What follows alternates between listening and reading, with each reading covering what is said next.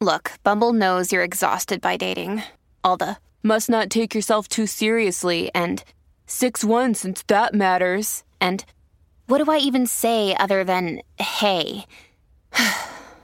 Well, that's why they're introducing an all-new Bumble with exciting features to make compatibility easier, starting the chat better, and dating safer. They've changed, so you don't have to. Download the new Bumble now. I'm Alex Rodriguez. And I'm Jason Kelly. From Bloomberg, this is The Deal. Each week, you'll hear us in conversation with business icons. This show will explore deal-making across sports, media, and entertainment. That is a harsh lesson in business. Sports is not as simple as bringing a bunch of big names together. I didn't want to do another stomp you out speech. It opened up so many more doors. The show is called The Deal. Listen to The Deal. Listen to The Deal on Spotify. You love them, you hate them, and you can't stop talking about them. Announcers, analysts, pundits, they're all fair game. It's Sports Media Mayhem with Alex Reamer. Time to let it rip. So I said last week on the show that Joe Buck and Troy Aikman may be not quite as upset, and upset's the wrong word, not quite as disgusted as Al Michaels at these horrible primetime games the NFL has given us at various points this season, most specifically on Thursday and Monday nights. But Troy Aikman saying at the end of Patriots-Cardinals, we've seen a lot of bad football this season. I think this is supposed to be pro football. Yeah. Aikman makes more than well north of $10 million per year to call one NFL game per week. And the product is so bad, he's openly crapping on it. So think about that. But hey, we're still watching. The Manning cast has not gotten quite as much pub this year because Buck and Aikman, complaints aside, are a far better booth than the Steve Levy, Brian Griese, Louis Riddick trio ESPN was running out last season. But I did tune into the Manning cast. I DVR'd it because that's what I do. I talk about it. I write about it.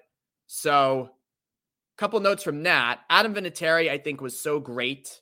And the perfect example of somebody who is so funny because they're not trying at all. He shows up in dirty. It's not athleisure. That's giving it too much credit. That implies some sort of sense of style, fashion, Lululemon, I have Jed North sweatpants, really nice. That's athleisure. Under Armour, even, this was just, random sweats. And he said he's never watched the Manning cast, Adam Vinatieri, because he doesn't have cable. He has an HD antenna. So I love that. And Bill Simmons was on the Manning cast as well. I believe that was Simmons' first appearance on an ESPN platform since leaving years ago. I think, though, Simmons was on there for a reason and not just because he's a Patriots fan.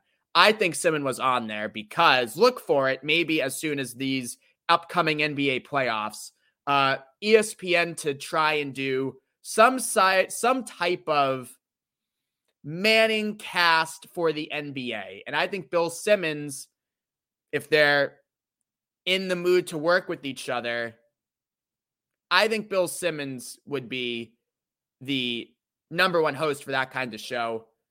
Biggest name in basketball commentary. He could do it with Russillo. I'm assuming Russillo would be fine doing some stuff with ESPN again, too. They could bring on some other ringer characters, some other online basketball people who all converse with each other.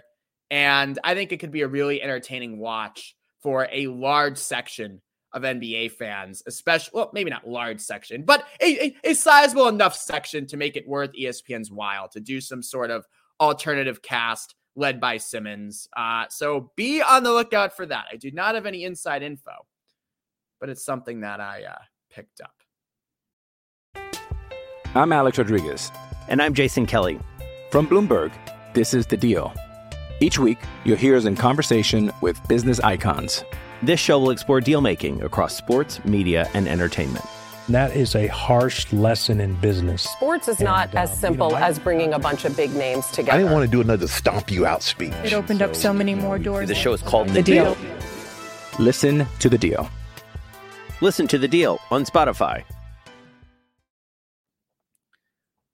Do want to spend a few minutes now on, a I think one of the more shocking stories in sports media this year, that's for sure. Grant Wahl, longtime sports writer for Sports Illustrated, wrote that great LeBron feature cover story in 2002 when LeBron was a senior in high school. Most recently, he covered soccer for Sports Illustrated. He left SI at the start of the pandemic due to issues he had with their pandemic-induced pay cuts. So definitely a guy who stood up for what was right, but he had such a large following. He started his own podcast, Substack, covered soccer, and enjoyed tremendous success up until his shocking death over the weekend in Qatar, covering the final stages of the World Cup. Grant Wahl passed out in the press box. So eerie. People were listening to a podcast he had recorded that day. I mean, he had an Instagram story that was up after he had died because he was working that day. So unexpected. He had complained of some cold-like symptoms and feeling run down in the weeks leading up to his death. But he attributed that to poor sleep, working late covering games, travel, etc. So the autopsy came in Wednesday morning. Grant Wahl died of an undetected aortic aneurysm. His wife is an infectious disease expert. She released the information, and she also wrote this on his Substack. And this was necessary to write because there's been a lot of conspiracy theories surrounding Grant Wahl's death. Quote, his death was unrelated to COVID. His death was unrelated to vaccination status. There was nothing nefarious about his death. She writes, Celine Gounder.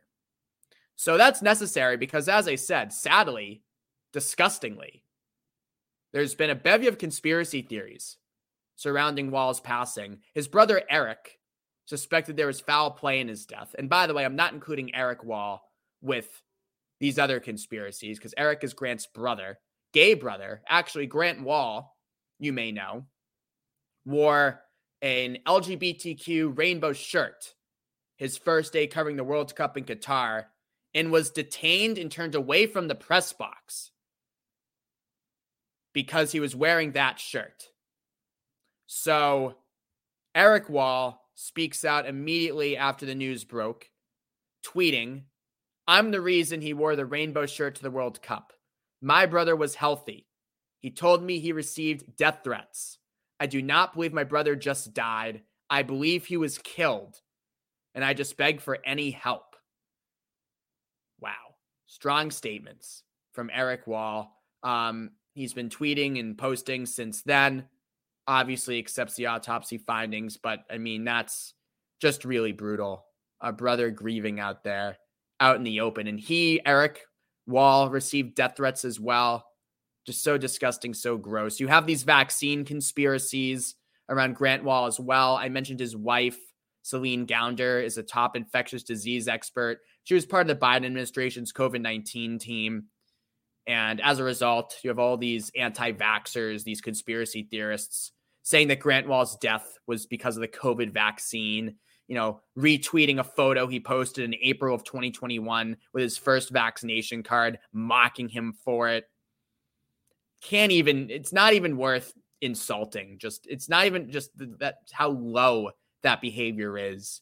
But, I think one thing that I'll say overall about Grant Wahl and some of these just really abhorrent conspiracies is you do ask yourself, and we're getting a bit existential here, but bear with me. You do ask yourself, why do conspiracy theories flourish? And because we are a conspiracy-laden society. I mean, I learned about conspiracies about the JFK assassination in public high school. I mean, they talk about, what are we indoctrinating our kids with? In my high school, and at least one history class, it was JFK conspiracy theories. And by the way, it is true. Lee Harvey Oswald was not a single actor. But anyway, a lone actor, I should say. He was not a lone actor. But anyway, why?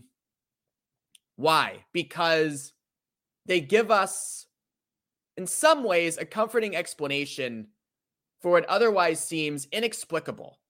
And, I think that it's a lot easier in some instances to think that there's some secret cabal or some well laid out, really subtle conspiracy theory, because the reality is really stark. And the reality here is Grant Wahl, by all accounts, was a healthy 48-year-old man who, yes, worked long hours and had a cold and felt run down as a result of it, covering the World Cup. But 48 years old, healthy man, working, and then dies suddenly in the press box. Another reporter says he was laughing at a tweet just minutes before he went backwards and passed out. I mean, and if that's just what happened and the autopsy says it is, that's what happened, no foul play involved, no conspiracy,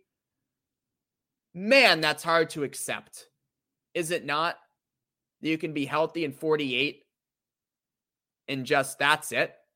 And you can have the rare condition that you didn't know about prior that wasn't causing symptoms at any previous point in your life. Yeah. Vaccine conspiracy theories in a lot of ways is easier to wrap your head around.